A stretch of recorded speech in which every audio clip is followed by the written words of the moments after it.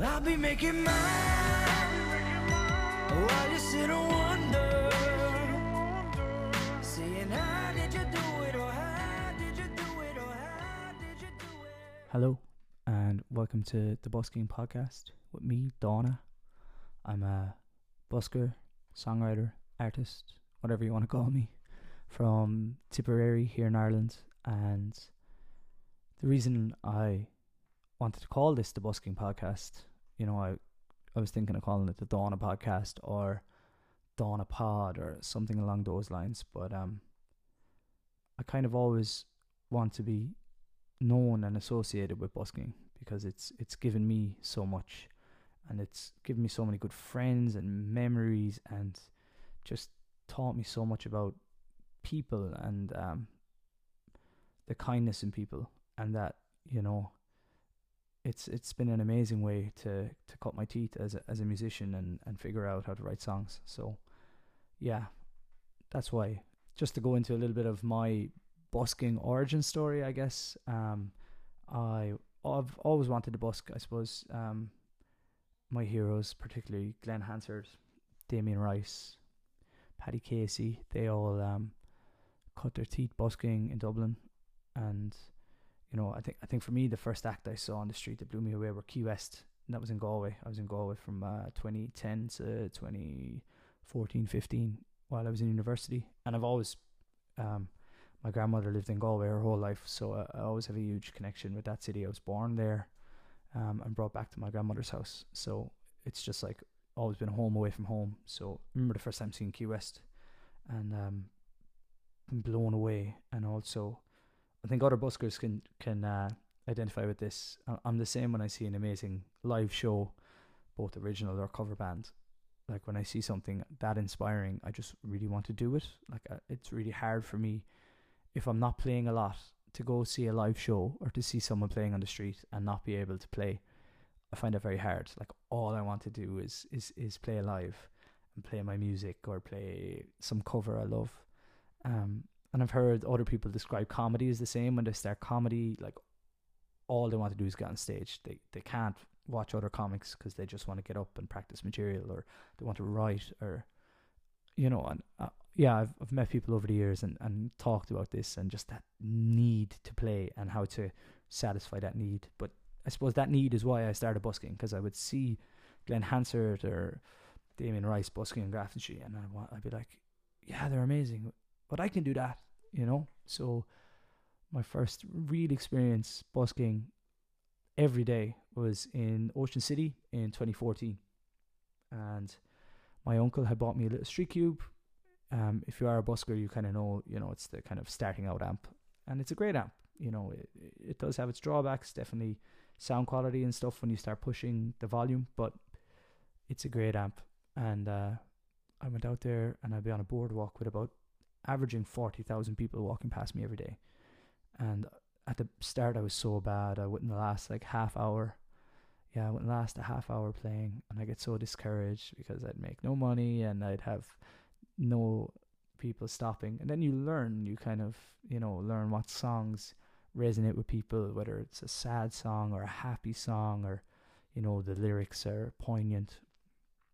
So I kind of learned that whole summer, over those couple of months, how to kind of set myself up and have a nice sign and case and stuff, and how to get people to stop, or how to get like a bit of a party vibe going on the street, or play a particularly sad song, or whatever it is. Or a lot of Irish music can work, you'll find, in the States, because there's huge amount of people have Irish origins or expats or whatever. So that's where I learned kind of how to busk. And then I came home and really focused on pub gigs and started playing in a duo. So busking took a backseat until 2020 when the pandemic hit. And then when it got to Christmas, I was like, right, I'm going to take this seriously, because as I said, you have this need to play live, and I find myself that if I'm not playing live, whether it's busking or pub gig or original gig, if I'm not playing live like once a week, I'm very unsettled in myself. And if I do 2 or 3 kind of live things in a week, I'm really good. Like I can focus on writing or producing or the other side of this whole industry. But if I don't have that live outlet, I find it really difficult to stay sharp. Actually, it's probably the main thing. I get worried about my vocals not being sharp, or my playing, or my communication. And this is the reason I've started this podcast too, is because I feel like my spoken communication isn't actually where I want it to be. For whatever, for radios, for interview, for anything. I just want to be able to communicate and get more comfortable talking, because I find that so much harder than singing.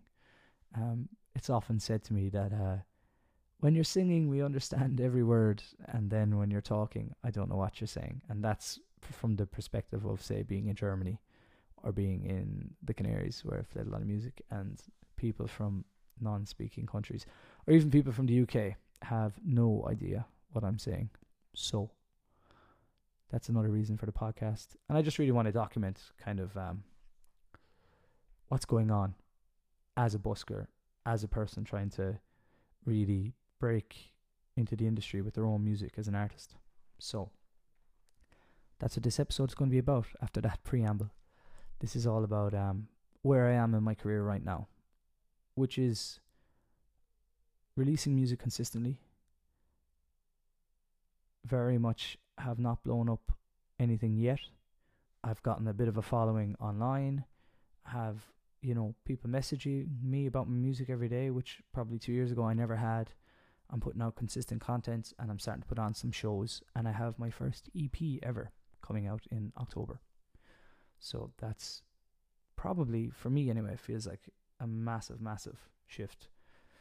And I just want to document that and talk about it and mull over thoughts. And then I guess going forward, I just want to be able to sit down and kind of rant about what's going on in the industry and things that happen, and talk to friends. Maybe sit back and have a couple of drinks some night and just talk about industry and what it's like being at this level. So I guess, and this is quite a frustrating part to be in, but I also feel like, I've had nothing going on for so long that it's such a privilege to be where I am right now. Kind of, I'm able to make a living and, live a really nice life, just playing pub gigs and playing my own gigs and busking. And I mean, if you were to tell me that going into college at 18 that I'd be able to do that, I don't know what I would have said. Actually, I was quite a weird teenager, I guess, but I just was pretty aimless, and I could only follow what I love doing really passionately. Like, I went to college, obviously, but that was pretty just, you're going to go to college and whatever. I find maybe that's the way with a lot of Irish people. We're just like, you have to go off to college now, you're finished, you're going off and you'll be a teacher. Maybe it's just here. But all I wanted to do was play music back then. I was in a band. So, if I was to go back to that person and say, hey, like, you'll actually be playing music full time, yeah, I think that would be a good thing. So I have an EP coming out in October, big collaboration on that EP, which is great, and get to announce that soon, and doing some gigs to kind of celebrate that. So I'm doing like a co-headline gig in Whelan's with my friend Jane and Abe Suara. That's on the 3rd of November. It's a Thursday, so hopefully the tickets will be up by the time I post this, but if not, I will post them as soon as I can. And then I'm doing a big EP launch in the Record Room in the Commercial on the 22nd of October, which is going to be fun. So that will be, and that's, I'll have Jane and Abe Suara on support there too. So that's going to be a really good night. I really can't wait for that.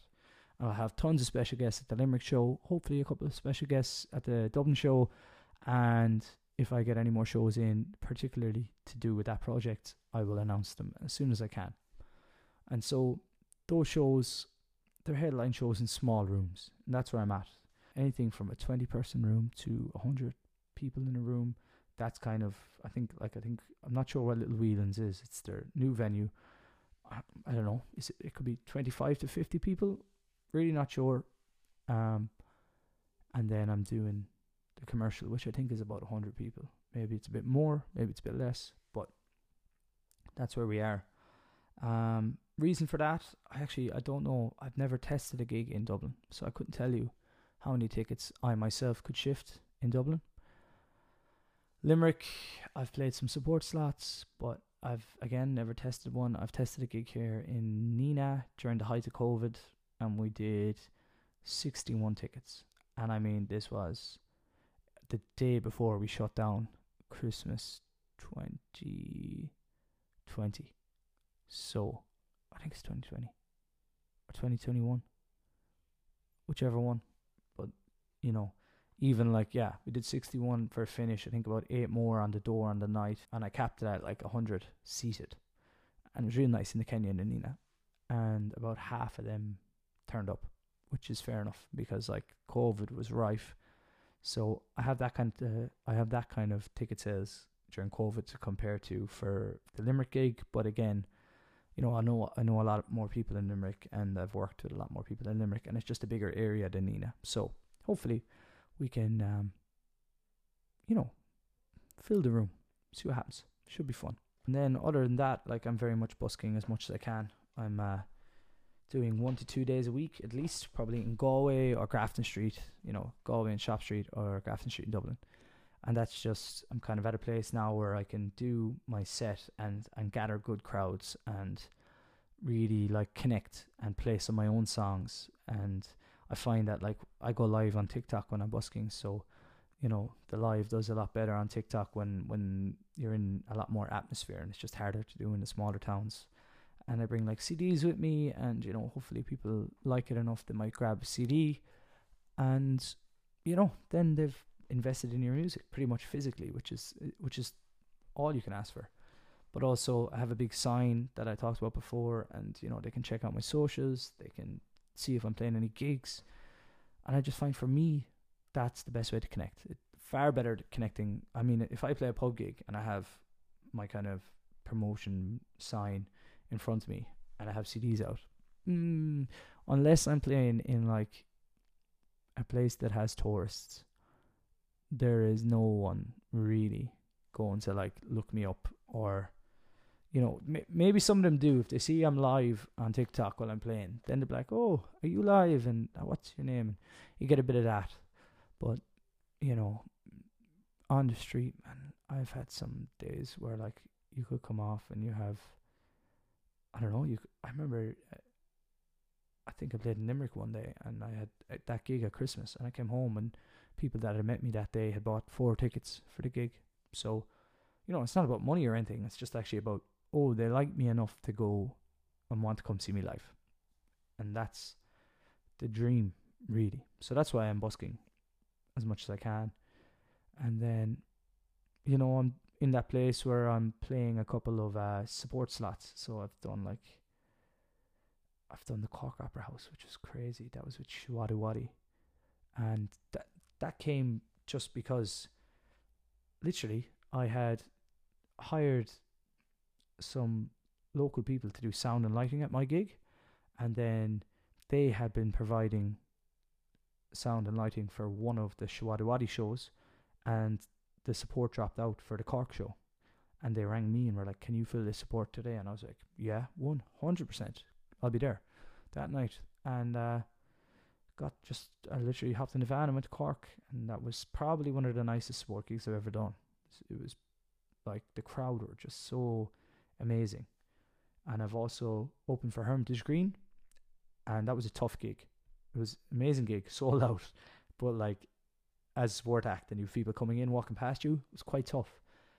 But I also have to take responsibility because I learned so much from that gig as the opener, that the Cork Opera House gig then went so well, because what I should have done was kind of, played my first couple of songs and then had a song that would really connect with any audience, you know, a cover, obviously, and then have a song of mine that I could teach the crowd to sing along with quite quickly. And I didn't do that. It was in the Source in Thurles, and I didn't do that. And like, you know, I kind of came away from the gig and I was like, oh, there's nothing I could have done there to make that show any better. You know, I definitely tried my best, and it was just a situation where, you know, people are walking in front of you as you start, and that's quite off-putting. And really, I could have done better. So that's me putting my hands up and saying, hey, sometimes you have to look back and reflect at these gigs. And like the set still went pretty well, but you know, you learn. if you look back and say, hey, you know, I like got to take responsibility here and say, could have done a bit better, and make the gig about the crowd more so than myself. That's always the win, right? If you make the experience about them and not me, you know, because like, why do bands get big light shows? Why do bands spend loads on pyro? You know, Ed Sheeran's tour, that circular spinning stage, and how much he runs around and shrinks the stadium. That isn't for him. That's for the audience that have paid to see the show. So yeah, I learned a lot from that show, to be honest. I did a lovely opening gig for Susan O'Neill in the amphitheatre in Clock, and that was a lovely gig too. Crowd were amazing, and really like open and receptive to a new artist that they probably never heard of. So yeah, done some good support slots.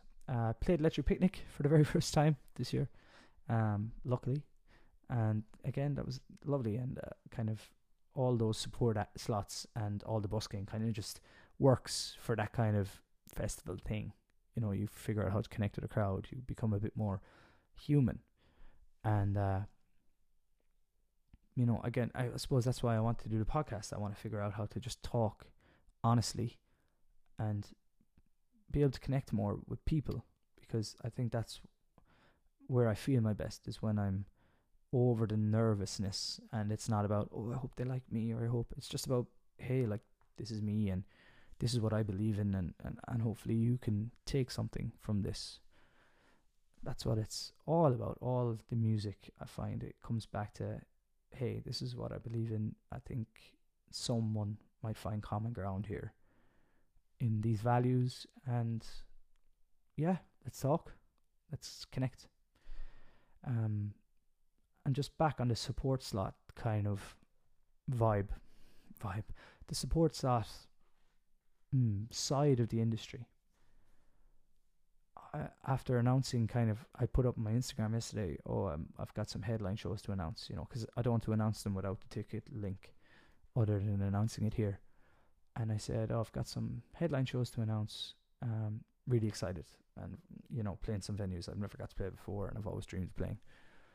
And the love, like, I couldn't believe it, just from that, the amount of people that wrote to me and stuff, but the amount of people wrote to me and saying, hey, any chance I could open or support. And you know, unfortunately for these shows, like the Whelan's gig is a co-headliner, so it's just three of us. We're all going to do pretty long set, I'd say probably 40 minutes each, I would imagine, 30-40 minutes. So the point I'm saying is, the co-headliners shows, I can't give any support slots, because we're just going to play our sets and we're going to move on. And then the show in Limerick, the EP launch, I'm having Jane and Abe Suara play support on those two. So unfortunately this time around I don't have any support slots to offer people. But what I did do, I wrote back to everyone and I said, thank you so much for reaching out. And you know, I've a local show hopefully to set up later in the year. So I said to one of them, hey, like, you can definitely open that. I've promised the main support slot to someone else, but you can definitely open that, because you know, it's someone I know. And I get it, like, I've had to reach out and give those messages, but I also realize how little support slots there are now, and I'm way more grateful for the, you know, the slots I have gotten. And like, you know, I suppose compassionate towards headline bands, they must get hit up, like, you know, I think of the Irish headliners, they must get hundreds of messages from everyone trying to get on. And I guess also I want to say that maybe doing support slots aren't my focus anymore as much. You know, I'll still reach out and try the odd one, but I mean, I should really be spending that time releasing and, you know, writing, and then trying to put on shows. That should be ultimately the aim. So yeah, it's been a learning curve. Just even like that was yesterday, and it was just on my mind all the way. So I was in Galway busking, and then I played a gig in Galway last night, a cover gig, and you know, the messages were floating in kind of in between the busking and the actual gig, and I was like, whoa, I have so much empathy for headline bands now, You know, like, because you at some stage you just probably couldn't write back, right? Or you just give it to your friends that you know you like their music, and maybe they came up with you, so you want to give back to them. Because that's how I feel. I've so many friends in the industry, um, that I want to play and to write, to lift them up like they've lifted me up.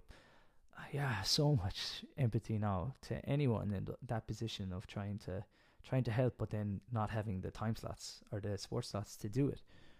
But yeah, but it's also something I do want to kind of do. I want to help other artists put on their own shows and build their careers. And I think anybody will tell you that knows me, anybody that reaches out like I do, I give them as much time a day as I can, because I know how hard it is, man. I know how hard it is to stay motivated and to stay positive, because there's just days where you feel like, God, am I good enough? I suppose really comes down to, and to be honest, we all are. It doesn't really come down to being good enough. It comes down to consistency and staying with it long enough to figure out how to connect. I think that's been the main thing to keep me positive. So if anybody or anyone's busking, or anyone is writing songs, or anyone is trying to be creative and trying to make a living off it being creative, or not even a living, but trying to make a go of it and seeing what they can do, I think consistency will beat talent. It'll beat a creative splurt. But that's something I will get into in a later date, I suppose. Let me see if I have anything else to finish out here. I don't really. That's kind of it. If anybody has any questions, feel free to reach out. Dawn Music on all platforms. And I hope this gave somebody some sort of insight into what it's like to be a busker, and to be writing your own music. And any suggestions on the next episode, yeah, please do reach out. Anybody sending out messages for looking for support acts and stuff, this is what I want to say. I will take rejection so much better now, after having to write back to, I think it's 17 people, and say I'm so sorry, like this is the situation, but I hope in some situation in the future I can have you on a bill. And that's what it's all about, really. It's just, hopefully I can get to a place and give back and really actually live up to that word. Yeah, fingers crossed. So yeah, rejection is nothing anymore when I reach out for a sports slot. Anyway, thank you all so much.